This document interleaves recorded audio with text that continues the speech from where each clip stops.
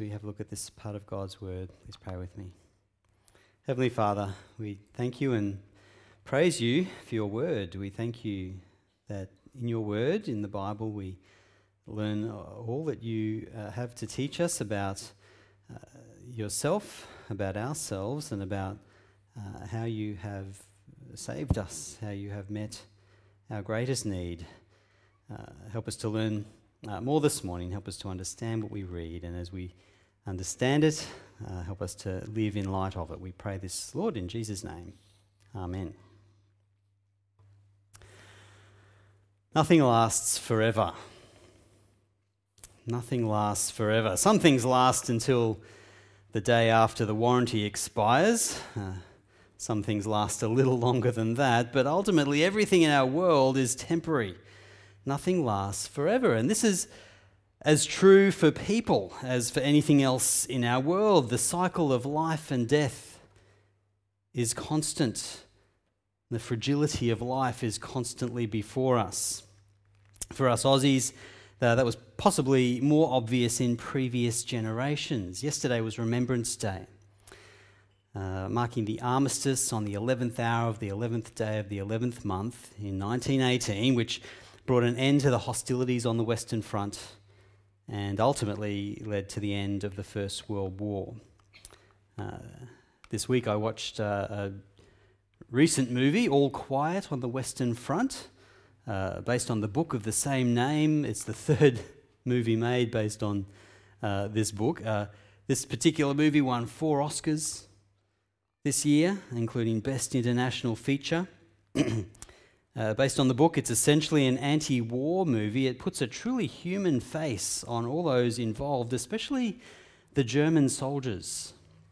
And it gives you this stark reminder of the temporary nature of life, especially during war, when the main character, a German soldier named Paul Baumer, dies in a final pointless battle at 10:59, 1 minute before the ceasefire begins.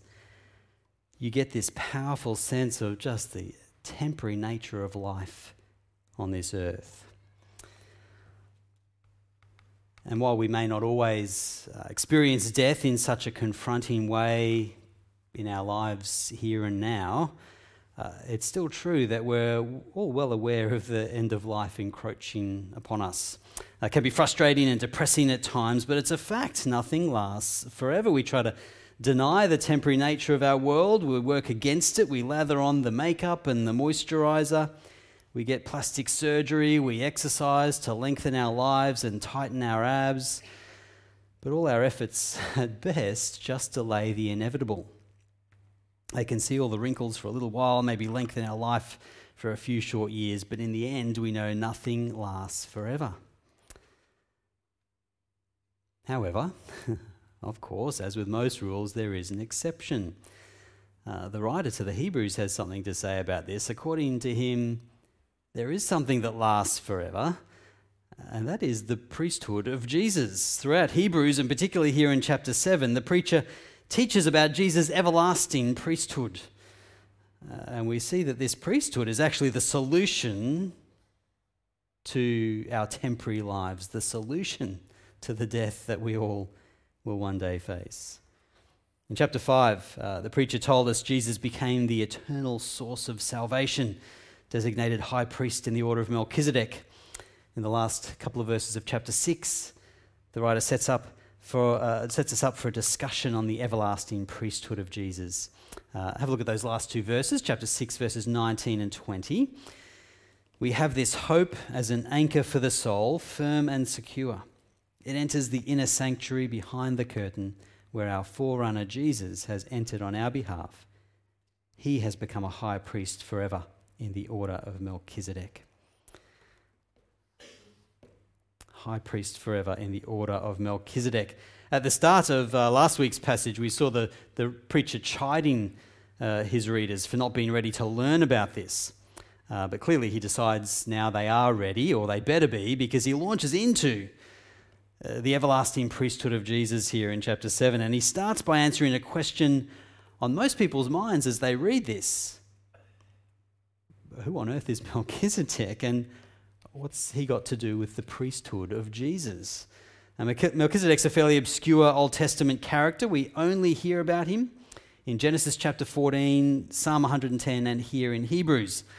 But the preacher uses Melchizedek to establish Jesus' everlasting priesthood. He gives us a bit of background at the start of chapter 7. Basically retells much of the story of Genesis 14, where we see Abraham returning from victory in battle and being met by Melchizedek, who we're told is priest of God Most High. Have a look at the first few verses of chapter 7 there with me. Chapter 7 from verse 1. This Melchizedek was king of Salem and priest of God Most High. He met Abraham returning from the defeat of the kings and blessed him, and Abraham gave him a tenth of everything. First, the name Melchizedek means king of righteousness. Then also, king of Salem means king of peace. Without father or mother, without genealogy, without beginning of days or end of life, resembling the Son of God, he remains a priest forever. So we have Abraham meeting this priest of God Most High. Before the nation of Israel or the Levitical priesthood ever existed, Melchizedek's a pretty mysterious personality. He almost seems to appear out of nowhere here in Genesis 14, and you hear almost nothing about him afterwards. Genesis is full of genealogies. That's a really important way in Genesis of showing the significance of the various people we hear about there, but not Melchizedek, no genealogy. You could almost think he's a supernatural being without father or mother, without beginning of days or end of life. I don't think that's quite what the writers of the Hebrews is saying, though. The fact that we don't know about his parents doesn't mean he doesn't have parents. The point the writer is making is about the priesthood of Melchizedek and the fact that it's entirely different to the Levitical priesthood. Genesis doesn't tell us about Melchizedek's parents or family line because they're not important. His priesthood isn't dependent on those things. He simply is a priest of God Most High.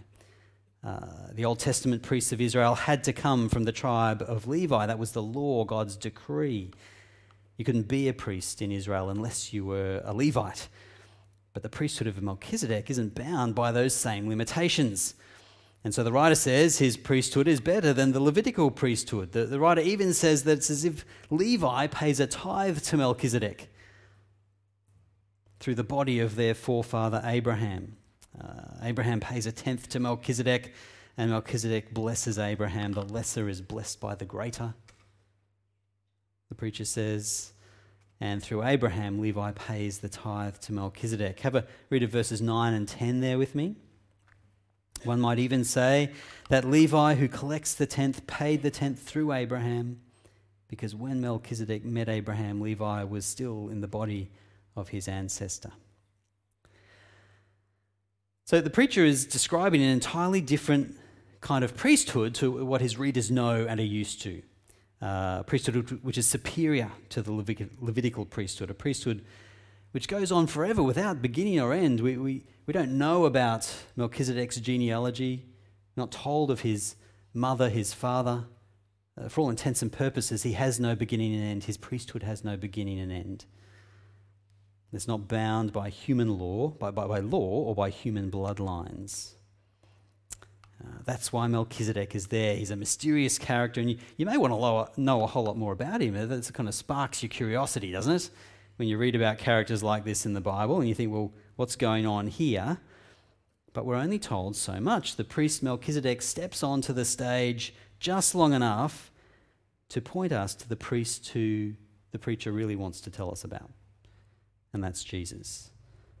In verse 3, he tells us there, Melchizedek is like the Son of God. Resembling the Son of God, he remains a priest forever. Ultimately, Jesus isn't like Melchizedek. Melchizedek is like Jesus. He's a type or a foreshadowing of the one who is to come. His priesthood points us forward to Jesus' everlasting priesthood. A little bit like the way the old Commodore 64 pointed forward to today's PCs. One points forward to the other in terms of the type of machine that it is, but the latter eclipses the former in terms of power and capability. So once the preacher has established this everlasting priesthood, Jesus can step into the spotlight and Melchizedek can step into the background. The preacher is using Melchizedek to display the everlasting priesthood of Jesus. And that's a priesthood that we desperately need. Because in contrast to the Levitical priesthood, the everlasting priesthood of Jesus can save us from sin. The Levitical priesthood was temporary, it served a purpose, but it was always designed to be replaced. Have a read from verse 11 with me, chapter 7, from verse 11. If perfection could have been attained through the Levitical priesthood, and indeed the law given to the people established that priesthood, why was there still need for another priest to come, one in the order of Melchizedek, not in the order of Aaron? There was need for another priesthood to come because the Levitical priesthood couldn't make people perfect. If it could, there'd be no need to replace it. But it couldn't provide everlasting forgiveness for sins. For that you need a priest in the order of Melchizedek. You need an everlasting priesthood. And the priest of that priesthood is Jesus. Have a look from verse 13 with me, chapter 7, verse 13.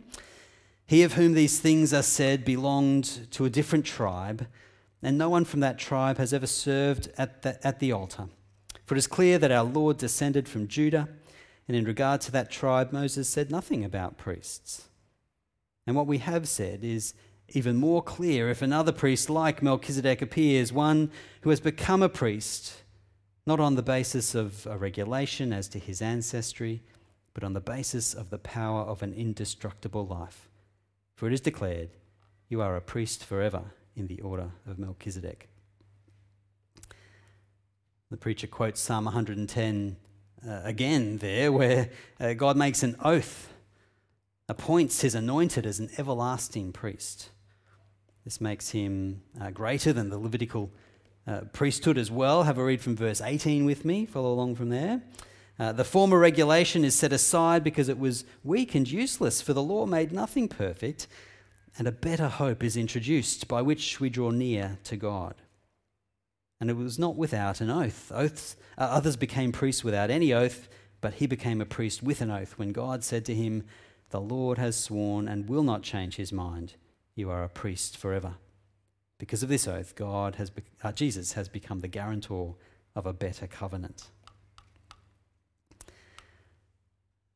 Just as God swore on oath his promise to Abraham, we saw that last week, so Jesus is appointed by the oath of God, a priest of an everlasting priesthood. Jesus becomes the guarantor of a better covenant. We'll learn more about that in chapter 8 next week. And Jesus is priest of a priesthood entirely separate from the Levitical priesthood, a priesthood which can achieve infinitely more than the Levitical priesthood. Because Jesus is a priest forever, he can forgive sin finally, forever, and constantly intercede for us before God. Have a read the next couple of verses there, 23 to 25. Now there have been many of those priests since death prevented them from continuing in office, but because Jesus lives forever, he has a permanent priesthood. Therefore, he is able to save completely those who come to God through him, because he always lives to intercede for them. Jesus is priest of a permanent priesthood because he lives forever. He died for our sins and rose back to life to reign forever. He can save his people completely because he always lives to intercede for them.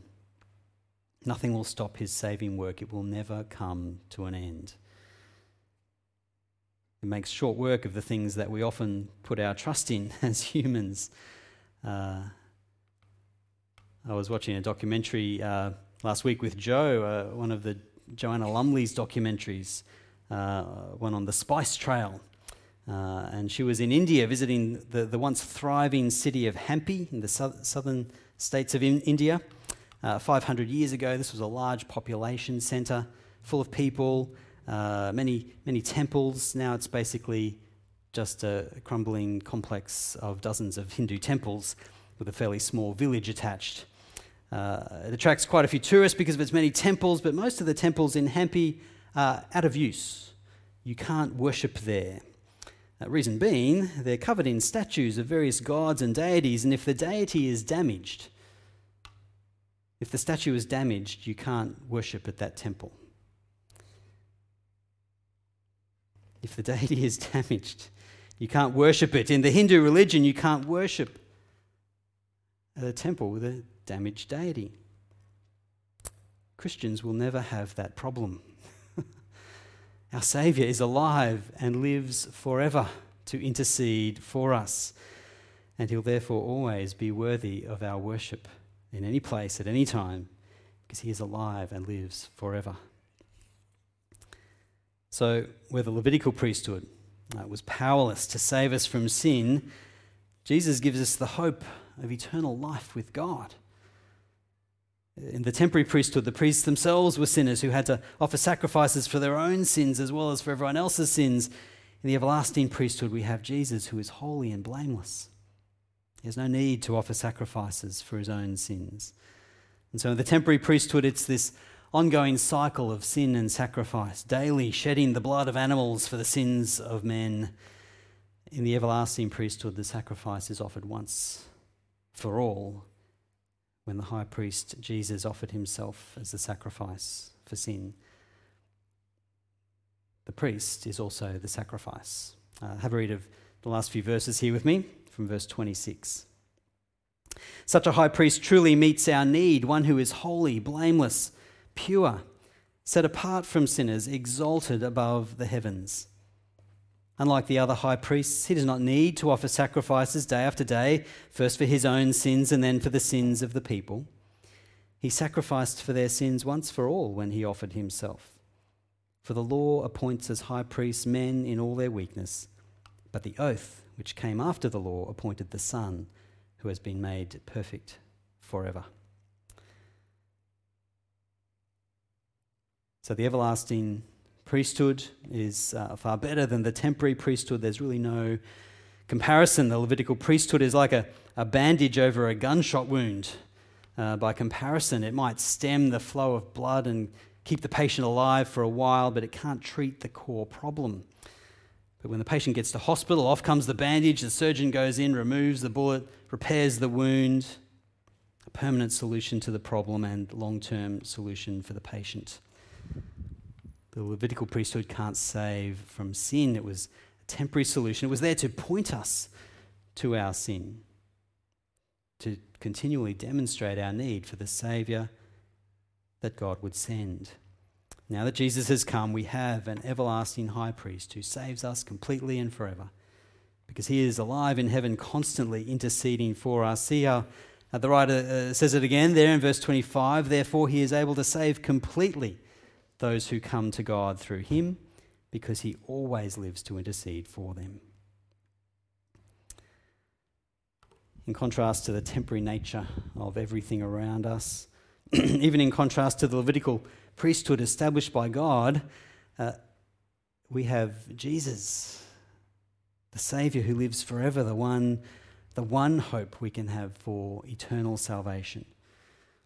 Because unlike everything else, he isn't subject to death and decay, and because he gave his perfect sinless life for ours, we can look forward to being saved forever from sin and death. What the preacher encourages us to do is to embrace this everlasting priesthood, to accept the everlasting salvation available in Jesus, and to enjoy the freedom that comes with having Jesus as our high priest.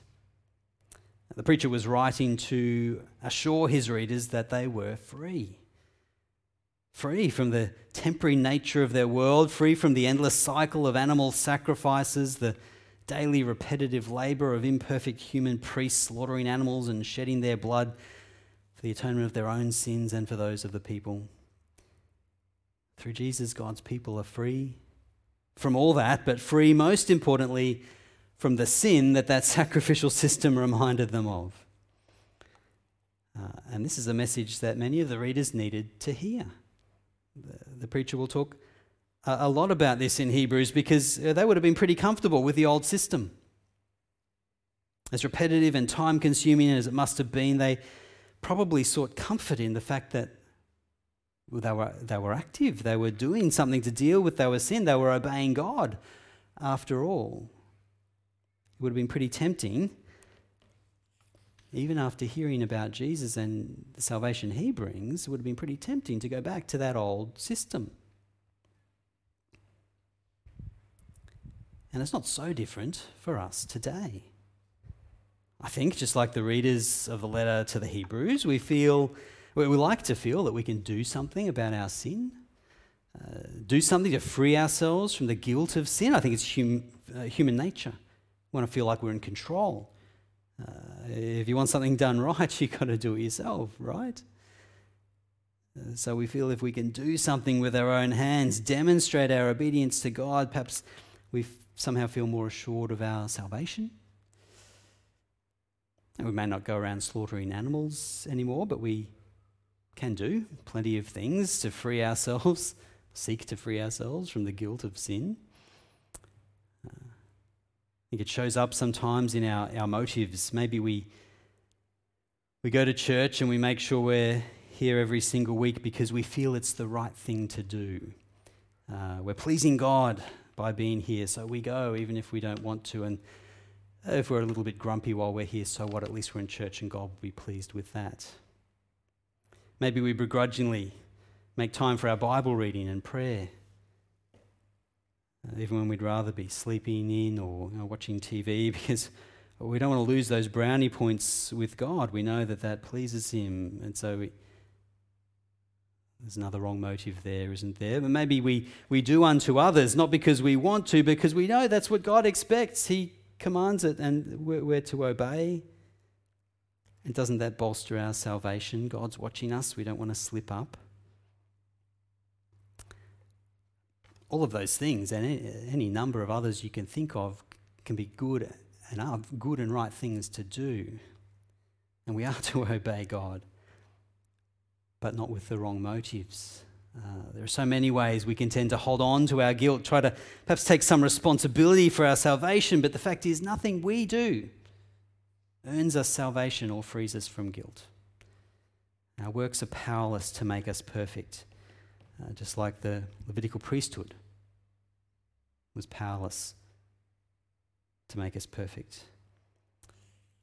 So we're not bound to earn our salvation in any way. Now that we have Jesus, the very opposite is true. We can enjoy the freedom of being saved by Jesus, freedom from guilt and sin and shame, freedom from the endless cycle of temporary human works. We have a great high priest who made his sacrifice once for all and is now alive in heaven, interceding with us forever, constantly providing forgiveness for sin. Do you believe that that's true? Do you believe that's true, that Jesus is always interceding for you? Your salvation, it's not a distant memory. It's not just something that happened months, years, decades ago. It doesn't have an expiry date. You don't have to refresh your salvation or top it up. You don't need any other person on earth to do that for you. Jesus has provided a once and for all salvation, a once and for all time solution to sin. Forgiveness is everlasting because Jesus always lives to intercede for you. Only Jesus and his everlasting priesthood can bring that freedom. And this means we're free to obey God, free to do all those things we know we should do, not because we think they contribute to our salvation, but because we're just so grateful for the salvation we've received. Have a look ahead to Hebrews 9 with me quickly. We'll see how the preacher expresses this freedom to serve God. Hebrews 9 verses 13 and 14. Follow along there with me. The blood of goats and bulls and the ashes of a heifer sprinkled on those who are ceremonially unclean sanctify them so that they are outwardly clean. How much more then will the blood of Christ, who through the eternal Spirit offered himself unblemished to God, cleanse our consciences from acts that lead to death, so that we may serve the living God.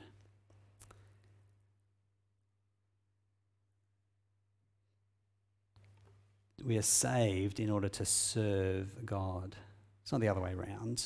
We don't serve to get that. So We are saved so that we may serve the living God. That salvation has been provided. Jesus, our great high priest, has set us free. The guilt-ridden Christian, working away to try and earn a little bit of their salvation, can look very similar to the free Christian, both working and serving God enthusiastically. But the one does it because they need to feel better about their guilt, feel like they've done something about their sin. The other does it because they know they are free from guilt. The penalty for sin's been paid. The motive has changed. We no longer serve God to earn our salvation. We serve and obey the living God out of gratitude, out of joy, because Jesus has set us free. And what a joy as Christians to know that we don't need to fear the temporary nature of our world. Our encroaching death has no hold over us. We know we have a high priest who is priest of an everlasting priesthood, and he's provided the solution to the death and decay we all face. We now have hope in the face of death, and this is a hope which we can pass on to those around us. We're surrounded by people who face the same frustrations, but without hope. They know they live in a world of death and decay, like the soldiers in the trenches along the Western Front. They knew that death was approaching. What's beyond death is perhaps a mystery to them, and they have no way to deal with that problem. People certainly try.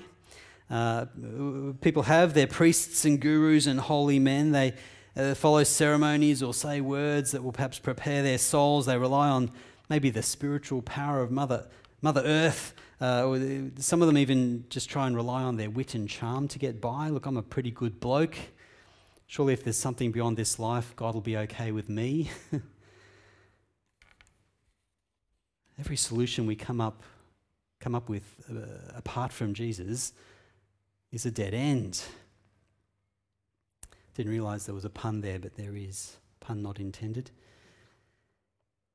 He is the everlasting constant in a temporary world. And like Melchizedek, we need to point people to Jesus because he meets our greatest need. When God sent Jesus, he didn't send him to be a doctor or a philosopher or a humanitarian.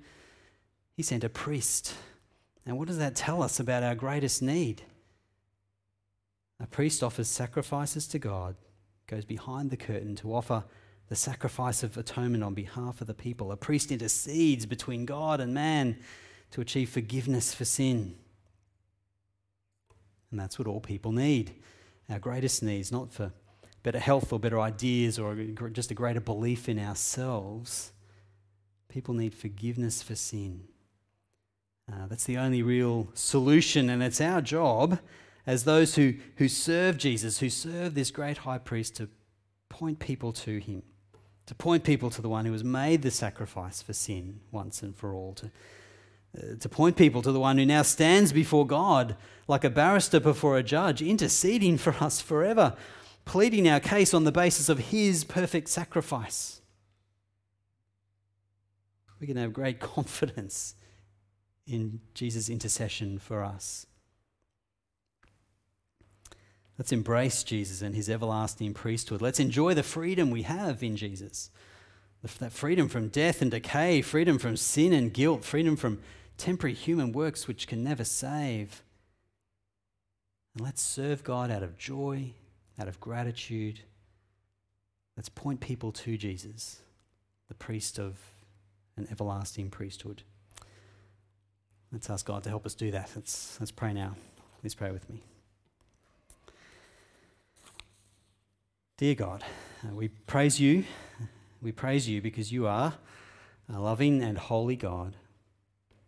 We praise you and thank you for your Son Jesus, our great high priest. We thank you that Jesus is the priest of an everlasting priesthood, that Jesus lives forever, is always and constantly interceding for us. We thank you that the basis on which he intercedes is his pure, perfect and sinless sacrifice for sin. We praise you for this, Lord. Help us always to put our trust entirely in him. Help us to be confident of the salvation we receive through Jesus. Help us to put our trust in nothing but Jesus. Help us never to be deceived, Lord, that we might be saved in any other way or by any other work than Jesus and his sacrifice for us. As we put our confidence in him, might we point others to him, Lord. Might others see and come to believe in this glorious truth, the salvation we receive through Jesus, our great high priest. Help us in this, we pray. In Jesus' name, amen.